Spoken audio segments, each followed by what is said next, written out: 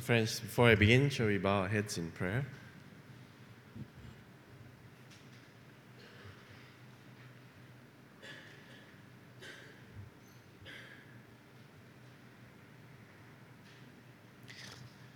Mighty God, giver of all wisdom and understanding, send to us your Holy Spirit that we may abide in His presence and be taught by His words, that open our eyes to see and our ears to hear and our hearts to feel the very heartbeat of Christ Jesus in His words to us. And may the words of my mouth and meditations of all our hearts, O Lord, be acceptable to you, our rock and our Redeemer. Amen.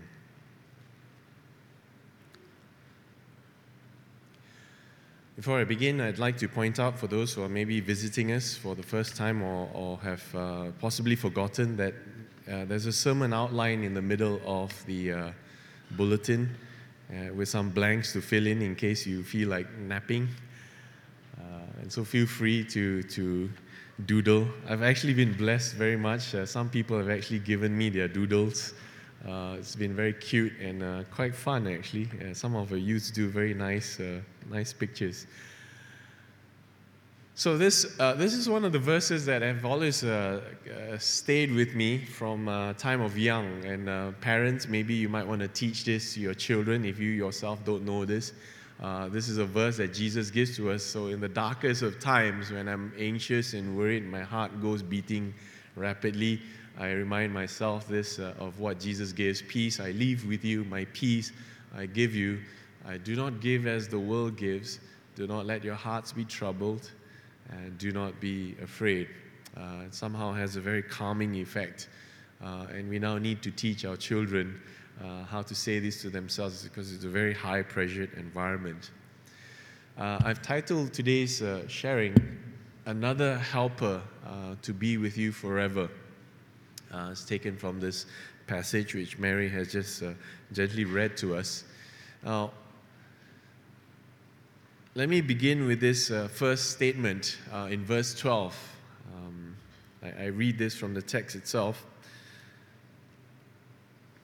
Very truly, I tell you, this is almost like Jesus. If he were saying this in Aramaic, he would begin, Amen, Amen. Truly, truly, I tell you, whoever believes in me will do the works I have been doing, and they will do even greater things than these, because I am going to the Father. And continues on to say, I will do whatever you ask in my name, so that the Father may be glorified in the Son. You may ask me anything in my name, I will do it. Recently, I had a friend who has been in contact with me, and so part of this spiritual accountability 3-to-1 exercise that we're going on is that he gets to ask whatever question that he might ask, and no such thing as a silly question or so. And he asked a very intelligent question, actually, one that has often sat in many people's mind. And his question was this: Pastor, when Jesus was on this earth, whoever came to him, he healed. True? I said, yeah, very true, that's correct. And so he had these miracles that he was doing everywhere, and there was never a point where he had no power or could not do what he wanted to do. Yeah, correct, yeah. Then after he left, he sent the Holy Spirit to us, right? And then there's this verse that says, he will do greater works. So why is it now, if the believer has the Holy Spirit in him, why is it that when we pray, the same miracles don't happen? I see from how you all are smiling, you all had the same question. So what's the answer? It kind of stumps us sometimes how we answer, because yes, in a way, many of us have this perspective that if the Spirit of Jesus is with us and Jesus did all these miracles, he never denied or declined anyone, why is it now when Christ is in the heavenlies interceding for us and his Spirit, the Spirit of Jesus, is with us, we are unable to do all these great works that Jesus did?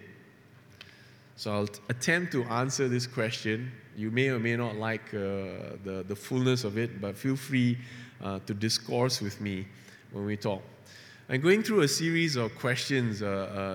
We know it as the 6 W's and 1 H. Who, what, when, where, why, how. Right? So, let's first begin by this first question that you have in the text there. Who will do these great works? Who will do this great work? So, the fact is, it says here, those who believe. Jesus says, very truly I tell you, whoever believes in me. It's a very broad term, whoever believes in me. Now, I need to make this point because there are a number of people that come and say the age of apostolic miracles is past. That this power to perform miracles at whim is now no longer with us. And only the apostles had the ability to do these things. And thereafter, after this age, the dispensation is over, then we cannot do it anymore. Now, if you read the text for what it says, whoever believes. And it's a future statement. It is present and future. Whoever believes in me will do the works that I have been doing. So whoever believes Christ, they are the ones who do his work, who will be doing his work. So in my mind, and in the mind of many others who interpret this literally, the age of miracles is still going on. There are people who are performing miracles in the name of Jesus Christ, who are still doing these signs and wonders. Our next question, what are the greater works? And this, to some extent, may shift some of our perspectives. Many of us, when we think about what did Jesus do, and he says, he turned water to wine. So every time I go to a church wedding, people say, Pastor, do the miracle lah. No budget, and we sputter there. But the work of Jesus was not to change water to wine, nor to make he came and did these things. But if you recall in the sermon that I said in the previous week, it was meant to be a sign that pointed to a final destination. And that we're not to fall in love with the signs. It's hilarious to think that a person would hug a signpost and say, I love this signpost, give me more of these signposts. When the signpost is pointing to the destination of God.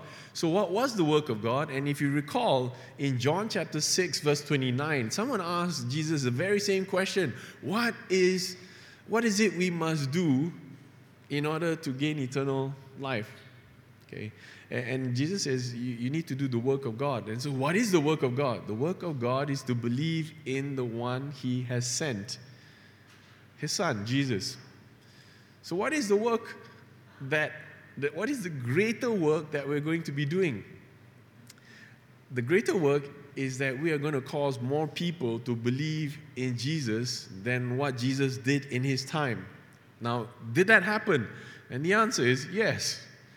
Because at the point when Jesus was here, right, at this time when he is saying these things, even his disciples didn't know who he was. Those closest to him had seen his signs. They think that he is the Son of God, but they're not too sure. It is only after he has been crucified, died, and resurrected again and reappears, then suddenly, I remember now, Jesus said all these things. So if he said all these things and he has fulfilled all these promises, he must really be who he says he is. And thereafter, only at that point were they willing to lay down their lives for the gospel. It was only after that. Even in this text, you see here, Thomas doesn't understand. Judas asks a lot of questions. And Jesus says to them, you do not understand now. You do not see. You do not believe yet. So they saw the signs. They believed the signs. But they didn't really believe or didn't understand what was the destination that it was arriving at. And Jesus' goal was not for them to acclaim the signs. Because in this very same text, and even what Chongjin was saying on last week, you follow me because you see the signs and you want to eat bread. You want a new government. You want a new king. You want to get rid of this oppressive guy.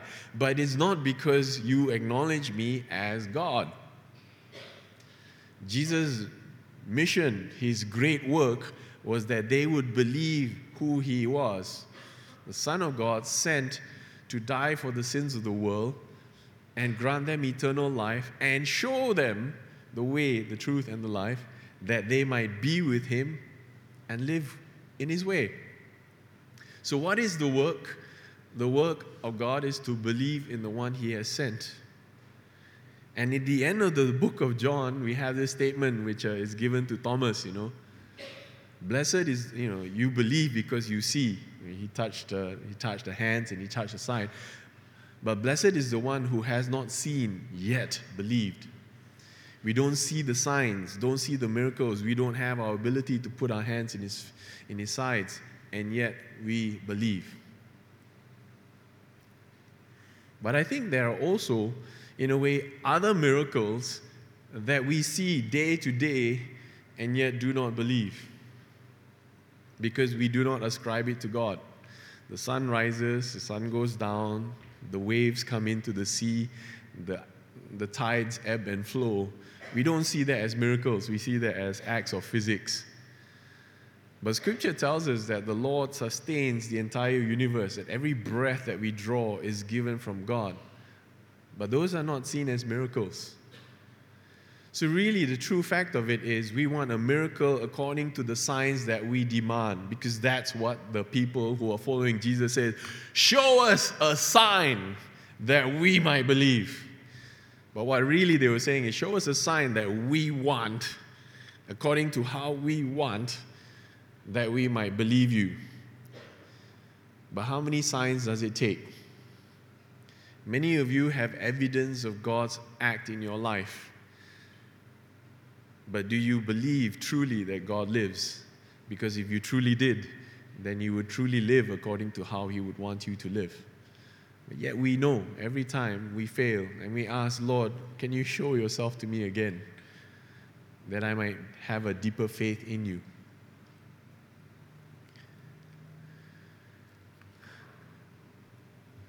When do these signs occur? Or when is it the case that people will truly believe that Jesus is the Son? When Jesus goes to the Father. In fact, in the Scripture, he says, when the Son of God is lifted up, when the Son of Man is lifted up. And when he's lifted up, there are two ways when he was lifted up. One was when he was crucified on the cross. The other one was when he was basically carried up into the heavens to come back again at a later point. So this time is given that it will occur after. And we see this in evidences of what the apostles did. We see this also evidences as things that are happening even now in places where we see throughout the world. Now, I want to continue with this point there. Where? It's not located in a special place. Notice, right? Many people say, oh, you must go to this particular church, or you must go to this particular statue, touch that statue, and somehow you will be healed. Particular places are considered sacred, but no, that's not how Jesus sent it. He says, go make disciples of all the nations, baptizing them in the name of Father, Son, Holy Spirit. I will be with you. In Acts chapter 1, verse 8, he says, be my witnesses in Jerusalem, Judea, Samaria, and to the ends of the earth. Now, I used to think that, a miracle required for disciples to be there, until I heard that people are being converted to Christianity without Christians being there. That to me is a miracle. Has that happened? Yes, it has happened in countries where persecution of Christians occur, where there is zero Christians. We have testimonies coming to us from Barnabas Fund, from Open Doors, from all these organizations that work in persecuted nations, persecuted Christian nations, and in nations where there have been known to be no Christians. How do these occur? People pray, and that verse that says, if you seek me with all your heart, you will find me, comes true. They see a vision of a person coming, quite often in white, but a person comes to them and reveals himself as Jesus. They don't know who he is other than the name, and they go around searching, and finally they find out when they find some of these people. So it is a situation where these miracles are occurring even where Christians are not there. Now, it doesn't mean that therefore, hey, man, we Christians don't need to go lah. We just pray and then, they get dream, fantastic. No, we are called to go.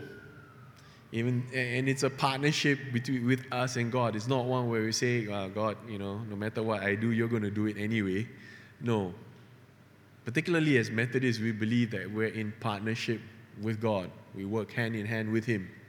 He does what He alone can do, and we do the thing that we are called to do. So where? Everywhere, to the ends of the earth. When? Anytime now. And we see these miracles occurring in many of these places.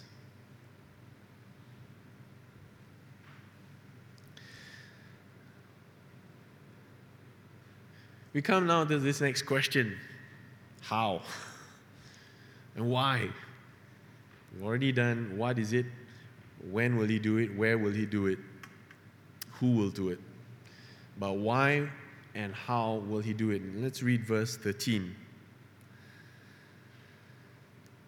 Verse 13 begins by saying, "And I will do whatever you ask in my name, so that the Father may be glorified in the Son. You may ask me for anything in my name, and I will do it." So the big question of why, I'm going to answer this twice because Jesus actually gives it in two different verses. He says why and how, then He says why again and how again. The first why is He does this so that the Father may be glorified in the Son. He does this so that the Father may be glorified in the Son. So the whole purpose of miracles is that Jesus will be glorified and our Father in heaven will be glorified with Him together. If there are any miracles that fail to fulfill this condition, those miracles aren't exactly from God. They may be products of other things. Now, I'm very mindful, some people tell me, hey, Christians are not the only ones who seem to be doing all these miracles and wonders and signs. You go to Batu Caves, you go around Penang, you see all people skewered all over, and they are walking in a trance. We see kuda kepang thingies, and they're doing all these signs and wonders as well. But who does that glorify? And what does it actually glorify? And most of the glory goes into the bomo who is doing this, or the temples that are doing these things. But what also is the fruit of it? What also is the fruit of it?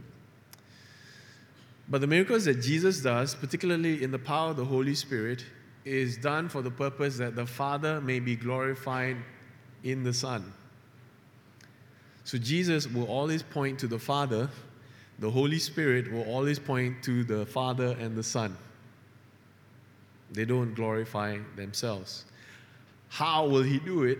He says, if you ask in my name, I will do it. So in this particular resentencing, if you ask in Jesus' name, He will do it. So why does He do it? That His Father may be glorified. How does He do it?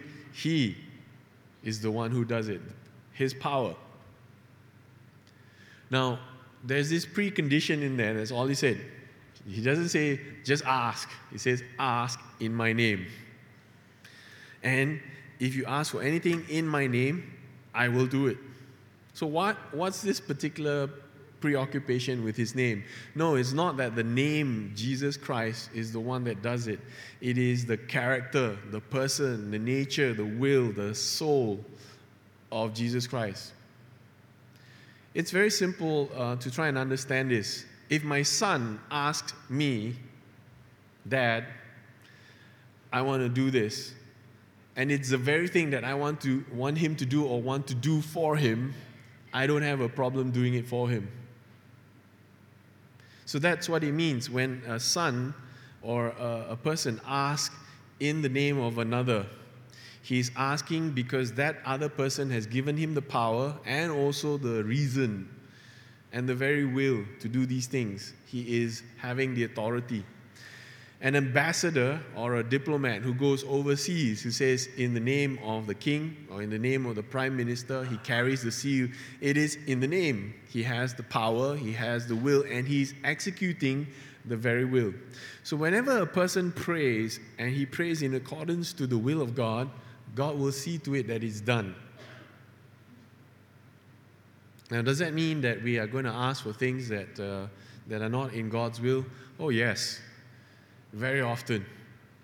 Very often I have prayed, Lord, will you please strike down that person? Out of anger. Because I know my selfish will would be that I would abuse this power.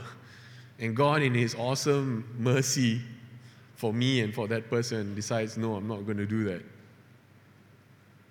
So in our petty wants and our dislikes, the ability to abuse the power that God gives to us, God alone is the one who does it. He is not at my command. I am at His command. So the very miracles that that we pray for, it's always, your will be done. And we are just a channel. So then, when we go to any situation, let's say you have a person in a hospital bed and that person is sick, you don't know whether he's going to recover and get well. Are you going to wrestle with this question? If I pray, I say, Lord Jesus, heal this person, and the next day he dies, then it seems as if my God is pretty hopeless. So then, do I pray or do I not pray? So what would you do? Maybe you want to just whisper to the person next to you, what is it? You're going to pray, not going to pray? Here's what I do. In all situations when people ask me, can you pray for healing? I will pray for healing. All the time. Because we agree that Jesus healed everyone who came to Him. But what is healing? The person who's sick wants to be healed in order that they be able to walk again, have a few more hours or days or so forth to continue to spend their life. But that's not really healing. That's basically giving you a moment of reprieve for you to continue doing what you want to do. And so for true healing to occur, healing means reconciliation with God. In the understanding of what Jesus is trying to do. Even as Jesus healed Lazarus by raising him from the dead, Lazarus eventually dies again, where he finally finds his true healing. So I pray for healing in one of three ways. I pray for healing supernaturally in the same way that Jesus caused a lame person to be able to walk again, or the same way that the person who was blind from birth was able to see. I ask for that. Lord, in your mercy, if you will, would you give this person healing, that they may receive this as a sign that you would be glorified and our Father in heaven will be glorified. In the name of Jesus Christ, by the power of the Holy Spirit, let this be. But healing can also come through the ministry of the doctors, the nurses, the family, and the friends. And the healing may take time. And we see that at times also when Jesus healed, it wasn't immediate. There were times when it basically took a while, a couple of times. And so we pray for that too. Through wisdom for the doctors, through proper diagnosis, that is healing. But then there's also healing in the form of death. That the person finally returns back to the Lord, has made his peace with God, and is finally restored and given a new body, not made with human hands, but eternal in the heavenlies. Final, eternal, complete healing. And in the ministry that I'm involved in, especially with end of life, there are a number of situations where many of them pray for that. They come to me and they just tell me, Pastor, pray with me that the Lord takes me. How do you pray that? Because to them, they said, I'm tired, I'm weary, I'm just waiting for the time for Him to take me home. And then my healing is truly done. My body no longer leaks in places when I don't want it to.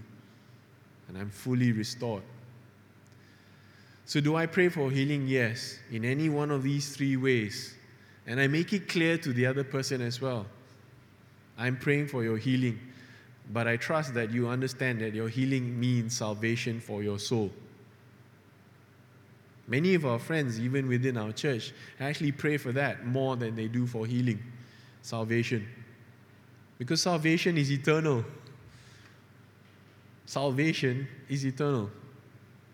A life won to Christ, living in the fruit of the Spirit, is eternal. Healing is temporary, for a while. So in what time that you have, it's best that you spend it trying to spread this gospel of Jesus' goodness. Again, how will he do it? And why does he do this? So the first one we had is, this is what Jesus is going to do. Why does he do it? So that he will glorify the Father. How will he do it? He himself will do it in his power.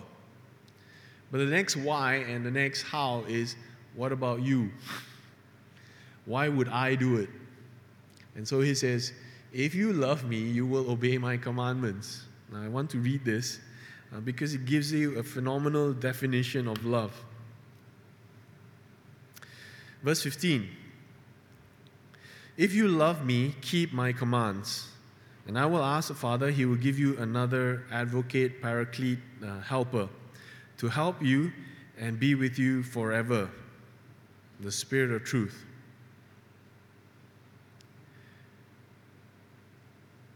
I read also verse 23. Jesus replied, anyone who loves me will obey my teaching. My Father will love them, and we will come to them and make our home with them. Anyone who does not love me will not obey my teaching. These words you hear are not my own. They belong to the Father who sent me. Now, I say it's a phenomenal definition of love. Because what Jesus is saying, love is not a feeling, love is not, the things that you love, essentially is obedience to what Jesus commands. Why is it an interesting definition? I used to have a small group, and we had some people who came, and in one of those situations, we had this young lady who came and said, I don't need to read the Bible. Jesus has already said, love one another. That's good enough. So the only commandment I have is love one another. And so my question is, how do you love? And her response was, love. When you feel love for someone and you basically want to share a life with them. And for her, sadly for her, the definition of her love was essentially what I feel about it, when I feel good about it. But that's not the definition that Jesus gives. If you love me, you will obey my commandments. So a person who loves God obeys the commandments. So it's not just a matter of I know and I assent. It is also an obedience to what he says. Much in the same way that a mother who loves a child or a father who loves a child doesn't just feel lovey-dovey, fuzzy, warm feelings, but in the middle of the night at 2 or 3 o'clock in the morning when the child comes up and crying, belching green stuff out or purging stuff in all directions, they still come and attend to the child. Now the father, in spite of all the pain he encounters, does it. Why? Because he's commanded to. It is his imperative, not because he feels, this is a very warm and fuzzy thing to do. It isn't. How will he do it? He will give you another parakletos. Now, I've chosen to use the term parakletos because the Greek parakletos has slightly more nuanced meaning compared to the various translations that we have in the NIV. In the NIV, you have either helper, counselor, advocate. All three are applicable. All three mean slightly different things. But parakletos actually means almost like a legal advocate, one who comes alongside with you and walks with you, encourages you, and helps you. That helper is not not a subset or a subordinate of yours. That helper is stronger than you. But it's also this. And this is another one which I hope you will be able to wrap your brain around, because for many people it didn't sink in, although they understood the word. Jesus says, I will ask the Father and he will give you another advocate.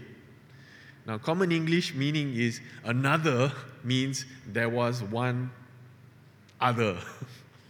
This is the second. So who is this previous one? Jesus.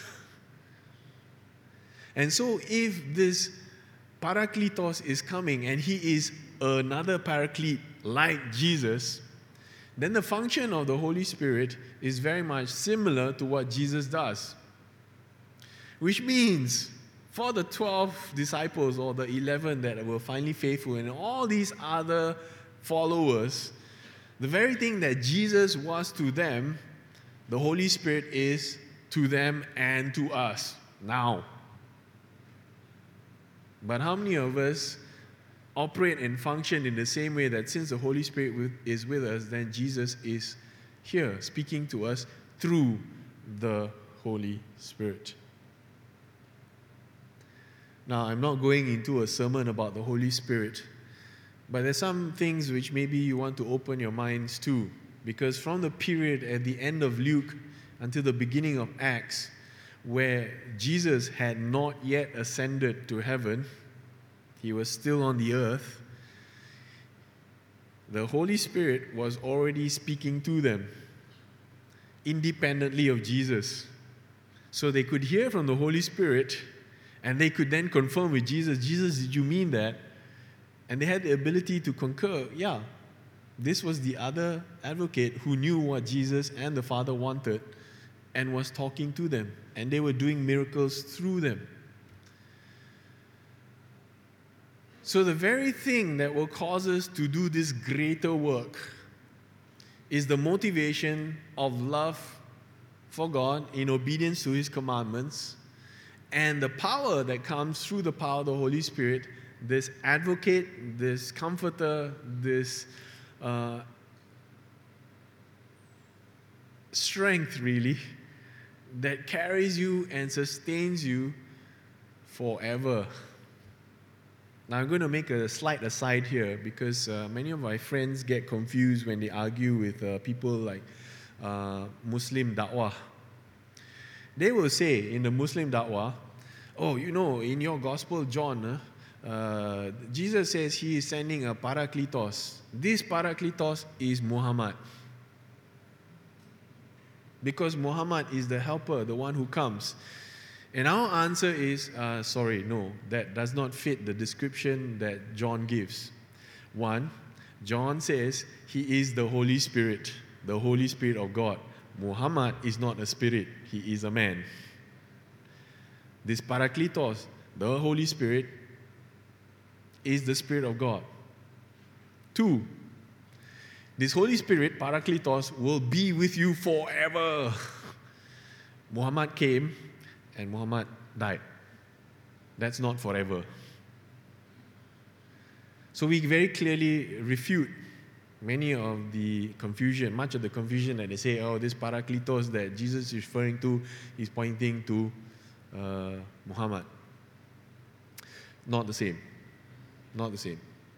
Although they like to use the same word, Parakletos. Mind you, in the Arabic, there is no such term, Parakletos.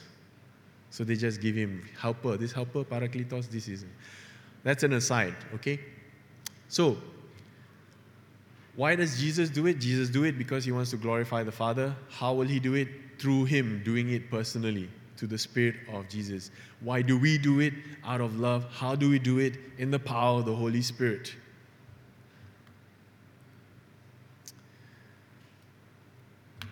And so let me touch on this last portion here.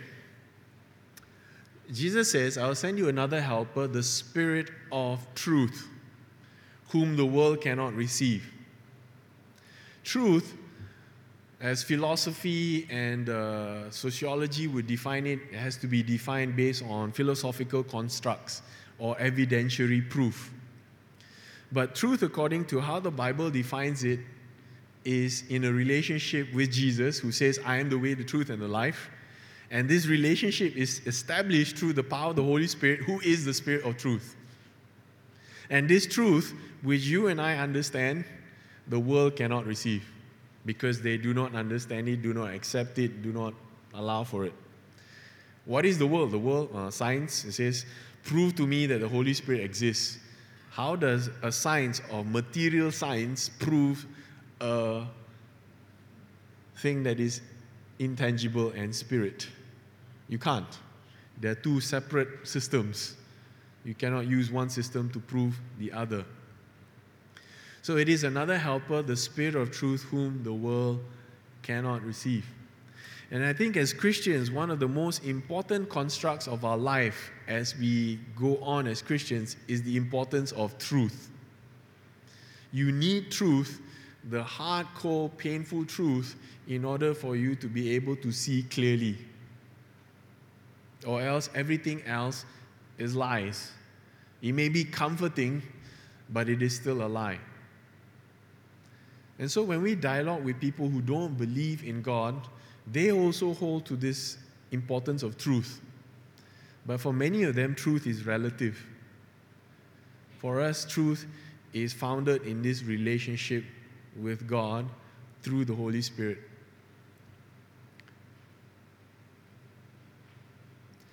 The Spirit, Jesus says, you know Him. You know Him, you yada, you gnosis is the Greek word for it. You know Him mentally, emotionally, in your heart. It's not just a mental assent. It is also an internal thing. You know Him, for He dwells with you and will be in you. Okay, very important preposition statements. It dwells with you and is in you. And you will know this because you will know that you are not orphans. You're not alone.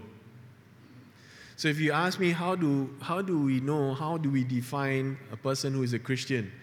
A person who is truly a Christian is one who knows the Holy Spirit. He is the sign and the seal. He is the gift that is given at the point when we believe. Therefore, if you do not know Him, and you are not aware that He dwells in you and is with you, then you should come and talk to me. One of the clear signs of this is that when a person knows that in spite of the fact that they are alone, they're not orphans. They're not orphans. In other words, when we face other situations, when we feel totally isolated, alone, you have this comforting feeling of the Holy Spirit being with you, that you are not alone. God is still there with you. It is something which you cannot define. It is only something that you experience, in the same way that a relationship is experienced more than it is defined. You know Him, He dwells with you, will be in you. The one who has and keeps God's commandments loves and is loved by God, and Jesus will manifest Himself to him. Manifest through how? Holy Spirit. This is the Spirit of Jesus Christ manifesting Himself. So one of the very things then in which we actually sense and know the presence of God is when we keep His commandments. He is the one that causes us to want to keep His commandments. He convicts us of our sin, causes us to repent.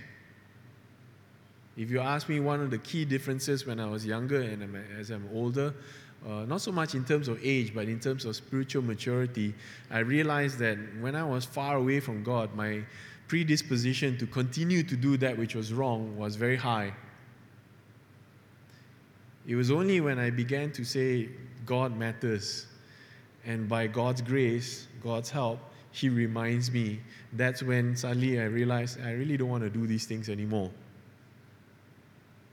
So it's something that occurs where the Spirit itself gives you the ability to want to fulfill His commandments. And that is the very way that God manifests Himself.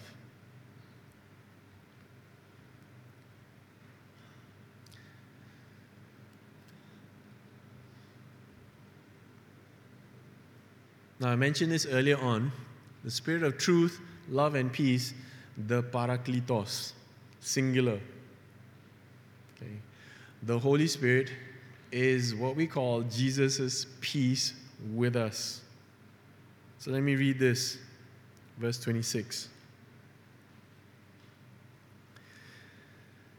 The Advocate, the Parakletos, the Holy Spirit, whom the Father will send in my name, will teach you all things and will remind you of everything I have said to you. Verse 27, peace I leave with you, my peace I give you. I do not give to you as the world gives. Do not let your hearts be troubled and do not be afraid.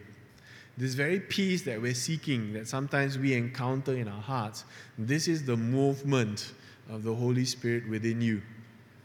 Because as John defines it, this Holy Spirit, this thing, is the very thing that Jesus gives.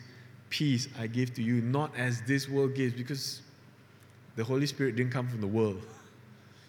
The Holy Spirit comes from God. And God asked the Father, Father, will you give them the Holy Spirit? He will teach and bring to remembrance Jesus' words to you. The focus of the Holy Spirit is always to bring to remembrance Jesus, to point to Father, to glorify Him. Now, many people sometimes focus too much on the Holy Spirit. It's a bit like staring at a spotlight. Because the purpose of the spotlight is to shine a light on Jesus and the Father. The purpose of the spotlight is not for you to stare at the spotlight. Same way, the purpose of the signpost is to point you to God, not for you to fall in love with the signpost. He will teach you, bring to remembrance Jesus' words. So what are we to do in this? Going forward, how do we apply this? A very serious question for you to answer is, Jesus manifest to you? Do you know the Spirit of love, truth, and peace? Do you have this abiding sense of God's presence with you? One of which is to basically believe and receive. To believe and receive. Note, there are situations that there are some people who, in a way, kind of understand intellectually, and we subscribe to the Christian traditions, but we do not truly believe and place our entire trust. And for those of us who may at times feel like orphans in this world, this is Jesus' invitation to you, to receive the Holy Spirit, to obey the commandments. And the commandments are quite straightforward. Love God, love one another, and reflect the fruit of the Spirit. Love, joy, peace, patience, kindness, goodness. So one is to act on this. If you do not yet have this manifest presence of Jesus in you, come and speak to me or the small group leaders or any of the church leaders. We will pray with you and maybe talk to you about how we can begin this journey of greater, deeper discipleship. The second one is this question of what Jesus basically started with. Truly, truly, I tell you, that the one who believes in me will do greater works than what I have been doing. So are you doing the greater work of discipling and bringing others to salvation, to believing in God? Because that's what He called us to do. And one of the signs and the examples that we are called to this. My hope in the years to come, as I continue to be here, is to encourage and equip you with the task of sharing the gospel and bringing others to faith. It is not about winning souls so that our church membership is larger. It is not that. It is about sharing love. Much in the same way, if you love your wife, you show and tell others how you love your wife, or how you love your husband, how you love your grandparents. It is talking about the person whom you love, why you love them. It's telling a love story.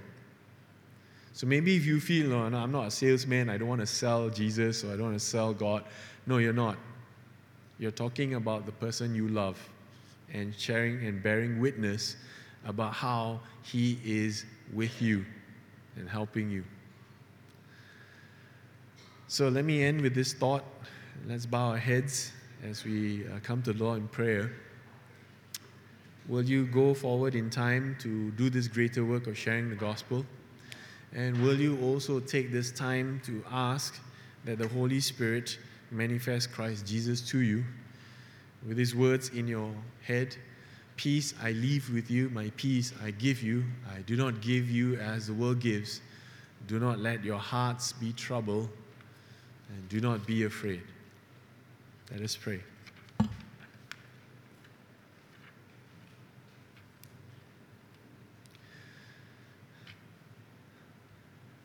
Dear Lord, there are some among us who might want to do this greater work of miracles and signs, but don't make us into signposts, Lord. Help us instead to be journeyers and disciples who are bringing others to faith and bringing them to the final destination of belief in Christ Jesus. Help us to do the greater work, Lord, the greater work of salvation in Christ, that we might share the gospel of good news of God's love for us and for others, to others, Lord, whom you place in relationship with us. And continue, Lord, to sustain and encourage us as we remain obedient to your love and teach us your ways, Lord. We commit this to you, asking all this in Jesus' mighty name. Amen. Friends, will you rise with me as we sing this